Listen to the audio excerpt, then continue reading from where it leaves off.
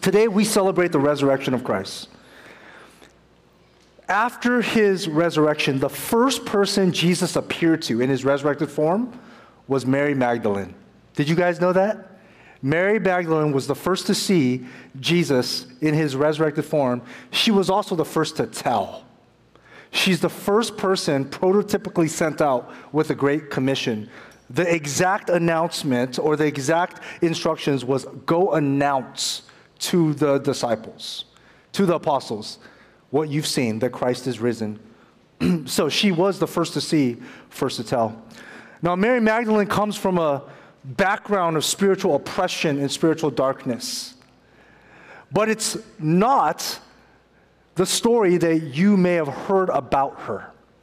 As I studied the story of Mary Magdalene, my heart broke because I looked at it, I said, history has done my sister in Christ wrong. They did her wrong. What do you know about Mary Magdalene? What do you know about her past? What was her past? Maybe someone shouted out to me, what have you heard? She was a what? Prostitute. Where do you find that in Scripture? You know, Scripture does not hide adultery, does not hide the sins and the dark past of the main characters. King David, the adulterer, yet the man after God's own heart. Solomon, adultery. Scripture does not hide it. If Mary was a prostitute, that'd be a great testimony. But nowhere in Scripture, and even John MacArthur says this, nowhere in Scripture do we find any evidence that she was a prostitute. Could she have been? Maybe, but not from Scripture. In fact, they did her so wrong that by the 17th century, maybe some of you can relate to this, where someone tags you in an event, but you weren't there. Someone tagged you in a photo. Or maybe you're that person that when something went wrong, they're like, oh, it must have been him. It must have been her, only worse. By the 17th century, the term Magdala became a title for a reformed prostitute. That means that if you were once a prostitute turned into a saint, they called you a Magdala. They did my sister wrong. I mean, how would you feel? This is our sister in Christ. I mean, I know Mary's in heaven, she forgives, but she's looking at church tradition, and she's like, my goodness, the whole world thinks I was a prostitute. But she did have a dark past, and we'll get to that.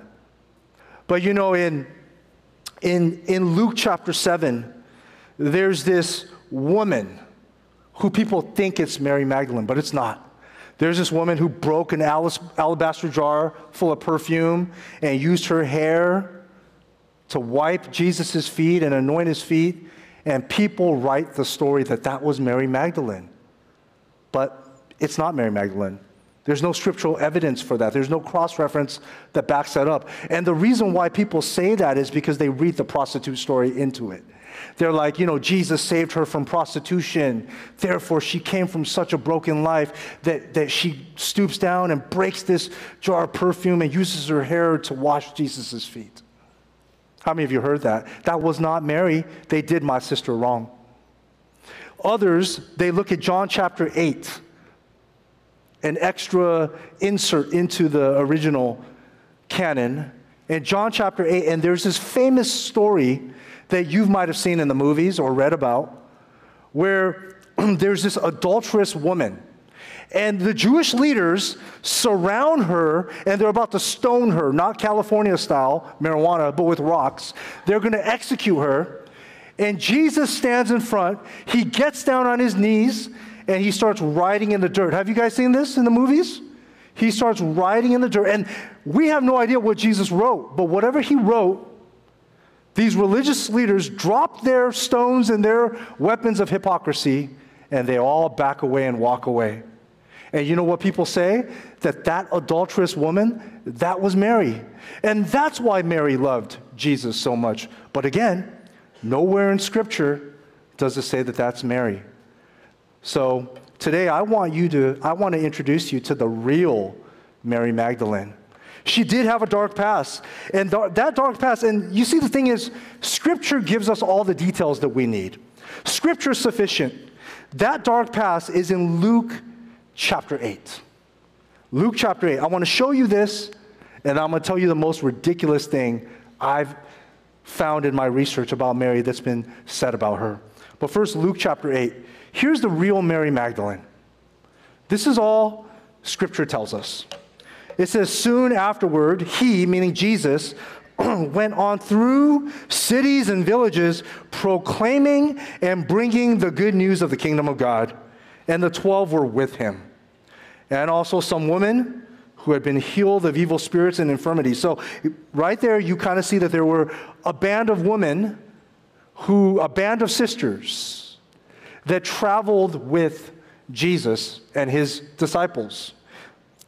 And there says, these women had been healed of evil spirits and infirmities. And then it says, Mary called Magdalene, because she's from this town of Magdala, this fishing town, located on the shores of Galilee. Magdala, Mary Magdalene, from whom 7 demons had gone out. That's her past. That's her story. Here's a woman who was under deep spiritual oppression. Not adultery, not prostitution, but literally demon-possessed. 7 demons. And Jesus rescued her, freed her. And so she gave her entire life to Christ. She was, I would argue, one of the most faithful, if not the most faithful disciple. You know that some would say that she was the last one at the cross? We know that she's the first to the tomb. The story of Mary surrounding Easter was that she was there at the cross with Mary, the mother of Jesus, and she watched as her Savior was crucified. She watched as her Savior was tortured and as he breathed his last and as he cried out, "It is finished." She watched all of that. Then she saw them take down Jesus' body, and Joseph of Arimathea and Nicodemus taking Jesus, burying him in a tomb. And she was the one who actually saw the location of this tomb. Without Mary, the apostles would not know where to go. So the very next morning, she races back to that tomb. And so what we see about Mary was, you could say and argue that she was the last one to leave the cross. She was the first one to the tomb. She loved Jesus, but not in the way that church tradition has done her wrong. Now, outside of church tradition, there were these Gnostic Gospels. Around 2003, this guy named Dan Brown wrote a book that became a movie. It's called, say it louder, The Da Vinci Code, right? You guys know? Familiar? And in that story, the depiction of Mary was that Mary Magdalene was Jesus' secret lover. And that they even had children together. They did my sister wrong. And you know what else they said about her? They said that when John, the gospel that we're preaching through, when John wrote of the disciple that Jesus loved, the beloved disciple, that actually it's referring to Mary Magdalene, not John. Now, I think the Apostle John would take exception to that. Right? John says he's the beloved disciple. He's the disciple that Jesus loved, the John the Apostle, not Mary Magdalene. So that's what people have said about Mary. So that's why I say, if you've ever been misunderstood, if you've ever been misidentified, if you've ever been misinterpreted, tagged wrongly, pinned with a character that is not true of you, if you've ever been misrepresented, then Mary Magdalene gets you. And as I read story after story of what they've said about Mary, my heart broke for her, but I learned about discipleship. Mary was a disciple of Christ. Early Sunday morning, she raced to the tomb. And as she gets to the tomb, John chapter 20 tells us that she was the first to see the resurrected Christ. Regardless of what church tradition or extra biblical tradition has said about her, she has the highest honor. Mary has the honor of being the first one that Jesus appears to in his resurrected form. But here's the thing about Mary. When she went to the tomb, she went with Friday sight. She went with Friday eyes. She wasn't looking for the Sunday Jesus. Last week, Pastor Albert talked about how we live in a Friday world and we need Sunday. She was looking for what? A dead body, a body buried. She was looking for the crucified Savior. She was looking for Friday Jesus. She had no idea that she would meet Sunday Jesus. You see, Friday Jesus was necessary to pay for our sins, but that payment would not be complete without the Sunday Jesus. It's the Sunday Jesus, the Jesus of Easter, that changes everything. You see, Jesus had rescued Mary from darkness and oppression, and he was with her. But now he would leave and ascend into heaven, and she doesn't realize that apart from the resurrection, she would still be in bondage. That yes, the death was good, the death of Jesus was good, but apart from the resurrection, she would not be truly free from the bondage of sin and death. I invite you to meet me in John chapter 20 if you're not already there. The passage is also on the screen for you. Let me read this into your hearing. Verse 11, it says, "But Mary stood weeping outside the tomb." She's weeping her Friday tears. And as she wept, she stooped to look into the tomb, and she saw two angels in white. Now, unless these are the California, Los Angeles angels of Anaheim, if you saw two angels in white, would you not be terrified? How does she nonchalantly go about and not be shocked? Some say that she was under so much trauma that she could not recognize these divine types of beings. Now, angels aren't divine. Just get that right. But they're sent from heaven. She saw two angels in white sitting where the body of Jesus had lain. One at the head and one at the feet. Two angels. And they said to her, "Woman, why are you weeping?" And she said to them, "They've taken away my Lord." So her theology is right. She believes that the man who was crucified is her Lord. My Lord, and I do not know where they've laid him. Now, I say that because a lot of you are believers this morning, and it's not that you have bad theology, that you have Friday sight. It's not that you don't love Jesus. She loves Christ. First one to race to the tomb, last one to leave the cross, looking for the body so that she can get the body and perform some rituals and rites over it, some final rites, so that Jesus would be properly buried. But it's not that she forgot, maybe momentarily. She didn't fully understand that Jesus already told her that he needed to be resurrected. Now, why doesn't she? Now, this gets me. As I was studying the Bible, I said, how could she miss two angels? How could she miss two angels? And this is what Mark 16:5. Mark chapter 16:5, it describes one angel as looking like a young man. So in God's sovereign plan, the angel actually appears like a young man, looks like a young man. Now, Luke 24, verse 4, Luke describes the angels as two men dressed in dazzling apparel. You see that? Luke, I love how he writes it, dazzling apparel. I mean, Luke thinks it's Paris Fashion Week, but it's Passion Week. I mean, it is what it is, right? Luke says dazzling apparel, two men. And so John doesn't tell you those details. He tells you these are angels. And so that's why Mary did not recognize them, because they looked like regular human beings. But Mary, you're at the right place. Your love is legit. Your theology is legit, but you forgot what Jesus said. You forgot about Sunday. You forgot about early Sunday morning. Jesus taught you many times that he needed to die on the cross for our sins, but he would ascend back to the Father. He would rise again. Mary needed Sunday sight. She was looking in the darkness through the eyes of Friday, looking for the Friday Jesus. Now in verses 14 to 16, the narrative continues. It says, having said this, she turned around and saw Jesus standing. Now, get this. Jesus is there, and she still does not recognize him. Having said this, she turned around and saw Jesus standing. But she did not know that it was Jesus. How could this be? Jesus said to her, "Woman, why are you weeping? Whom are you seeking?" Supposing him to be the gardener, she said to him, "Sir, if you've carried him away, tell me where you've laid him, and I will take him away." So she's saying, please, tell me where he's laid. I want his body. I'll take care of it.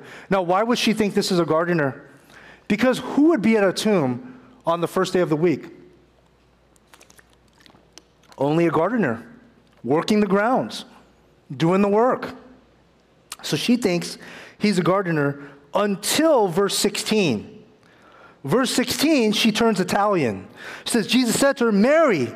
She turned and said to him in Aramaic, "Rabboni," which means teacher. It's not Italian, okay? It's not Italian. It's Aramaic.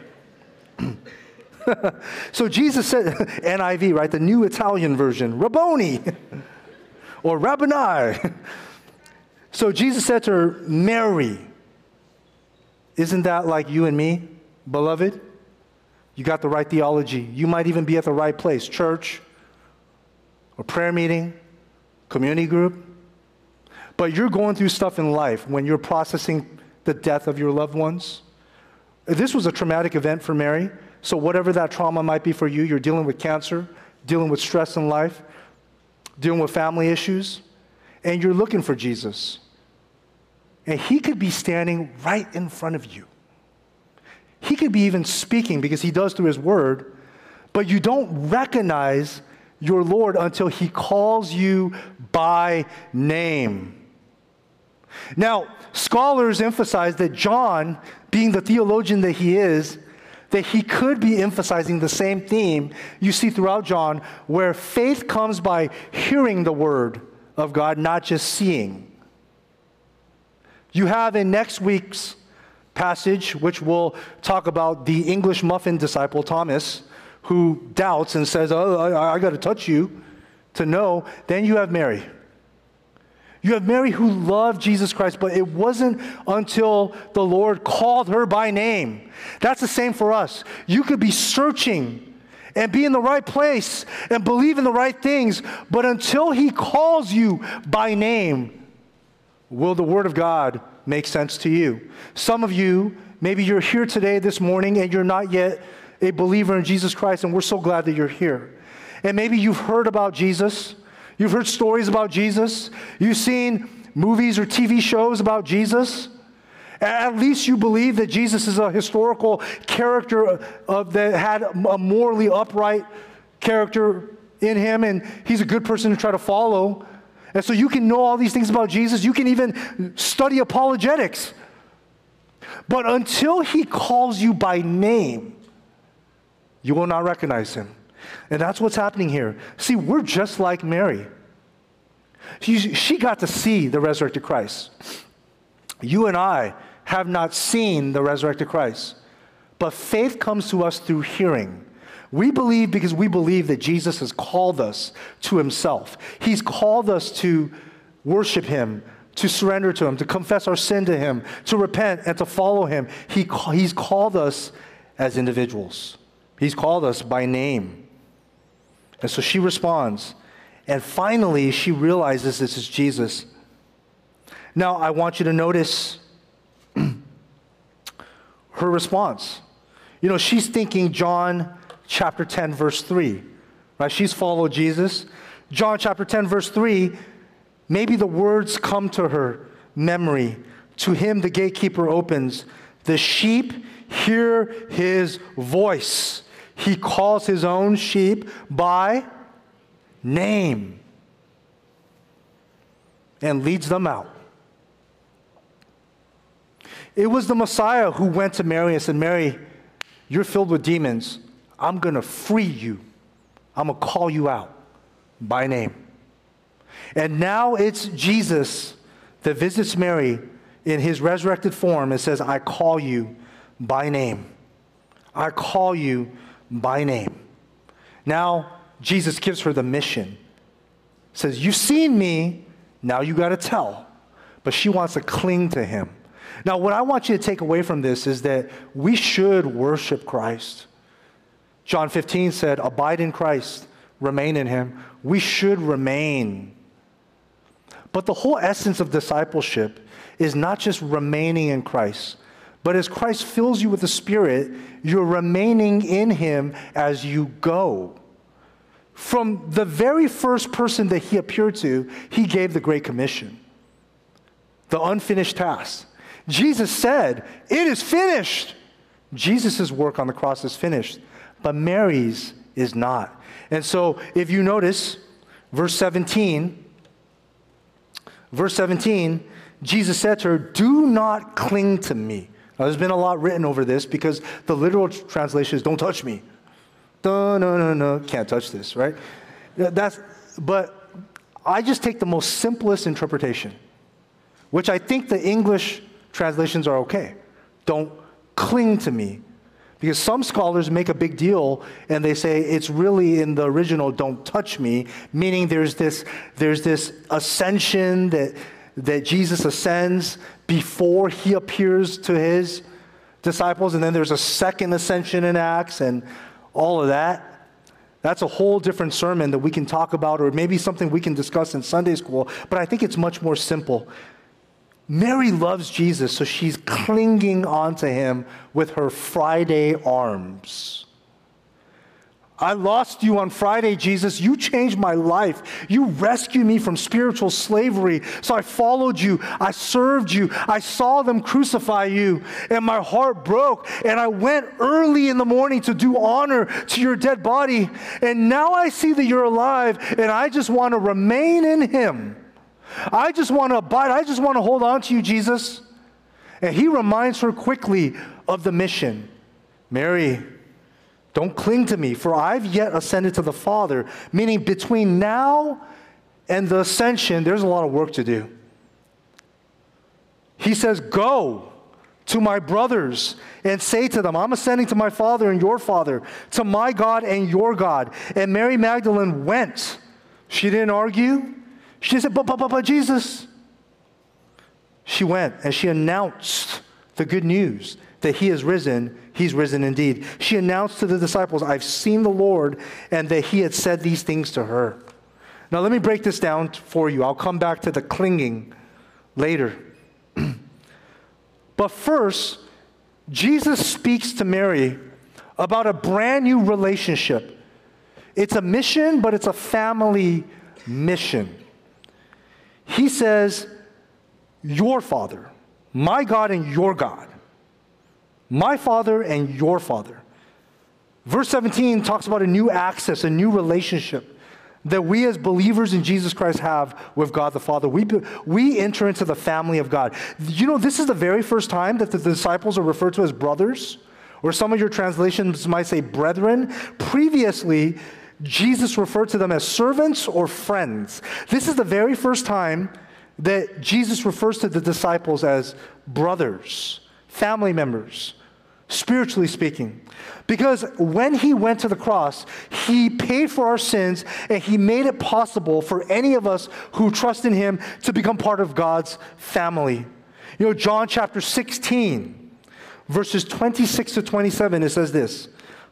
John 16, in that day you will ask in my name, and I do not say to you that I will ask the Father on your behalf.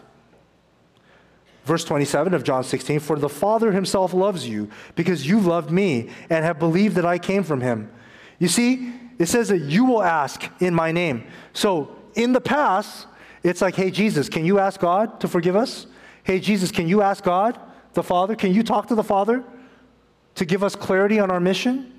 But Jesus is saying to his disciples, you're part of the family now. You're brothers and sisters in Christ. You ask, but in my name. That's why when we pray in Jesus' name. So we ask directly to the Lord. Direct access to God the Father. And what Jesus is saying to Mary is, Mary, you and the disciples have this access now. Don't cling to me. I need to leave so the Spirit will come. You can ask directly to God the Father. You see, now we move to understanding why Jesus said, don't cling to me, and why Mary's not offended by it. Because Jesus is likely telling Mary, the plan must be accomplished. The mission must begin. I must ascend to the Father so that the Holy Spirit can come. Because it's through the coming of the Spirit that you guys will announce to the nations that I have risen, that I've risen indeed. The post-resurrection appearances needed to happen. There's a divine timeline, and we must move quickly according to plan. And so Mary understands this. All of the memory of Jesus' teachings come to her mind. She's illuminated, and soon she will receive the Holy Spirit, and she now plays the role of a first missionary of Jesus. What an honor for Mary. You know, in the first century, in a male-dominated world, that women were not credible witnesses. Did you know that? That you needed the credible witnesses of men. So if Mary went and said, hey, Jesus is risen, I saw him. All right, woman. That's how they treated women. That's why it was such a big deal in John chapter 4 when the Samaritan woman was sent to proclaim to the Samaritans, hey, I met this guy and he revealed everything about me. And the Samaritans began to get saved. Non-full Jews were saved early in the Gospel of John. You see what Jesus is doing is that he's reversing the cultural tides. His first appearance is not to Peter or John. His very first appearance as resurrection is to a woman, a faithful woman. It was a woman till the end. And I get this. I'm not this guy. I'm not a feminist. Right? But I know, and the pastors know, if we want to get anything done in the church, you need a woman in the meeting, right? Honestly, to carry out the mission. And so here's Jesus saying, Mary, I know, look, while you were following me, my disciples were scattered. In fact, Thomas the English muffin is still not going to believe in me until I show him my hands.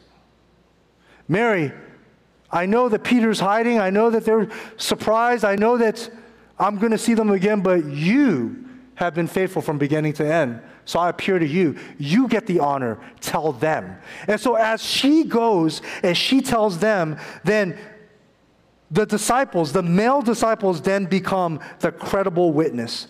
This also shows why the Bible is true. Because if you're trying to fabricate a religion, why would you write a woman as the witness in a patriarchal, male-dominated world? Why would the woman be the first witness, the first to see and the first to tell? It's because that's actually what happened. And so that shows that the Bible is not trying to make up some false religion, but this is actually it. And so as I began to see Mary, I said, man, Mary, history has done you wrong, but Jesus has done you right. History might have misrepresented you, but what an honor. You get to be the first to see and the first to tell of the resurrected King.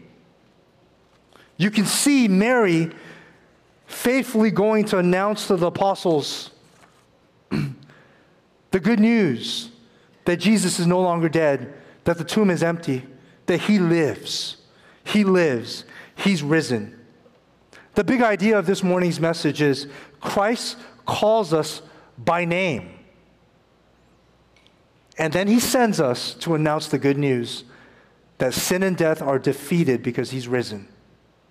That's the big idea. Christ does not call us by name and just sit us down in the church and say, just stay here. Christ calls us by name and he gives you what? A new identity, just like Mary. Gave her a new identity and then sent her with a new mission. You know, most of us, I haven't talked to one of you that was demon-possessed or was possessed by 7 demons. Most of us, that's not our history. But what's worse is spiritual darkness when you don't realize that you're under it. Is when the demons aren't attacking you, but yet your heart loves the world. Your heart pursues the world. Your heart can't see past this world. Even when Jesus is standing in front of you, you can't see that he's the Messiah. You can't see that what you need in terms of giving you a new identity in life and giving you purpose in life, you can't see that it's Jesus, the risen King. And maybe that's you this morning. And maybe that's where Jesus wants to come, call you by name, and he wants to save you. He wants to rescue you, not from 7 demons, but from the spiritual darkness that blinds us, where we lovingly, and meaning we pursue the world and we love the world. We're pursuing the world with joy. And the world will leave us empty. You see, once Jesus truly saves you, you will want to cling to him. Because that's what Jesus does to you, but he will send you to announce the good news. The sin and death are defeated because he's risen. Like you and me, Mary needed Jesus to reveal himself to her as the resurrected Messiah. And I mentioned earlier where there are many times, for those of you who are Christians, that we're operating with Friday sight. But Jesus gives us a Sunday faith. A lot of times I'll confess that I get stressed out doing ministry because I'm approaching ministry with reality, with Friday eyes. Oh, we got to plan this, because if we don't do it this way, people won't come. They won't respond to this. Oh yeah, pray for that, but healing probably won't happen. Friday eyes, Friday sight. When the foundation of our faith is a miracle of the resurrection. Sunday faith. Sunday sight. And so that's my challenge to you today, is let's exit these 4 walls and live with Sunday sight. That's how the resurrection changes everything. And we're not alone. We're not just sent on a mission, but we're on mission together as a family. It's a family business. Go, Mary, and tell my brothers. And what do you think Jesus is going to tell the brothers? Go and make disciples of all nations. You see, we're brought into the spiritual family so that together as a family, we pursue Jesus' mission. And like you and me, Mary was sent on a mission to announce the good news of the resurrection of the resurrected Christ. Last time I preached, which was 2 weeks ago, I gave us a challenge. This is a challenge that you've probably heard from other pastors in the evangelical world. But it was a challenge that it's 2023, and Jesus died on the cross and was resurrected AD 33. So from 10 years from now, it'll be literally the 2,000-year mark of the Great Commission, of Jesus' resurrection and the Great Commission. And my prayer is that as a family, so if you're getting saved today, you're joining the family. As a family, we would commit to doing our part through the power of the Spirit to move towards finishing that task of the Great Commission. I mean, we don't know. It's just a number, 2,000. Nothing special about it. But what a celebration it would be 10 years from now in 2033 if God used our church and God used your life and your family, that together as the spiritual family of God, that we would devote our resources, our time, our talents, and treasures to completing the mission that started with Mary Magdalene. Go and announce the good news that I'm risen. Go and tell the nations. Don't cling to me. I get it. You want to worship me. You want to stay here. You want to experience the community. But go. Because others need to be healed. You see, the reason why Mary clung to Jesus is because her level of gratitude was so deep. Now, I'll say more about Thomas next week. I know I make fun of him. Thomas was faithful. He was faithful. He was just more of a guy based on facts. I'll tell you more about Thomas next week. Thomas was a martyr. He gave his life for Jesus, so we're not going to talk low about Thomas. But the thing about Mary is that when you've been saved from demon possession, there's a weight of gratitude, a depth of gratitude, where you know that Jesus is your everything. A couple weeks from now, you're going to see the Apostle Peter. Peter and the apostles are in the boat fishing, and John points out, look, Peter, it's the Lord, it's Jesus. Now, Luke's gospel tells us that that's not the first time Jesus and Peter has reunited. So whatever hard conversation has already happened. And what does Peter do? He jumps out of that boat and runs through the water, swims to Jesus. Why? It's the same heart motion of clinging to Jesus, because Peter knows what it's like to have his heart sifted by Satan. He knows what it's like to be so confident. I'll die for you. I'll do this for you. To be the leader of the apostles, but then to betray Jesus like a coward, yet Jesus restores him. You see, people like Mary, people like Peter, they love Christ. The level of gratitude is deep because they know what they've been saved from. And if you know what you've been saved from, not only are you going to love Christ, but you're going to give your life to his mission. I think a lot of us, we have a hard time with our devotional life, with our love for Christ, and we have a hard time giving our life fully to the mission of God. Because sometimes we forget that you don't have to be demon-possessed to be under spiritual slavery. Jesus rescues us from spiritual slavery, and he defeats sin and death. That's the power of Easter. So if you don't know Christ this morning, I want everyone bow your heads. Bow your heads, eyes closed. If you want to receive Christ, if there's anyone like that in here today, I just want you to raise your hand. Nobody's looking except for me. If anybody wants to receive Christ, I just want you to raise your hand where you're at, and I want to pray for you. Amen. I see you, brother. Is there anybody else that wants to receive Christ? I see your hand in the back. Amen.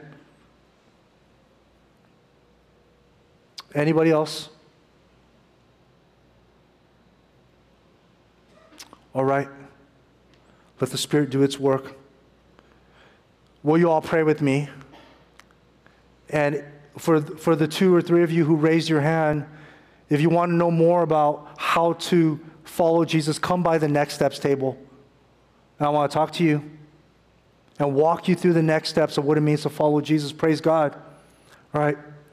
Let's pray. Father, for those who raised their hand, I want you to pray this prayer in your heart. Father in heaven, we believe that Jesus Christ died for my sin, and I believe that Jesus Christ rose again. Pray that. Pray, Father, I confess that I'm a sinner in need of your forgiveness, and I thank you for forgiving me. Father, I want to turn my heart towards you, so turn my heart to you now. If you prayed that prayer, and you believe that Christ was risen from the dead, you are now a believer in Jesus Christ. You've now entered into the family of God, and now our church can help you to take the next steps to follow Jesus. Now for the rest of you, I want you to pray this prayer with me, and I'm right here praying with you.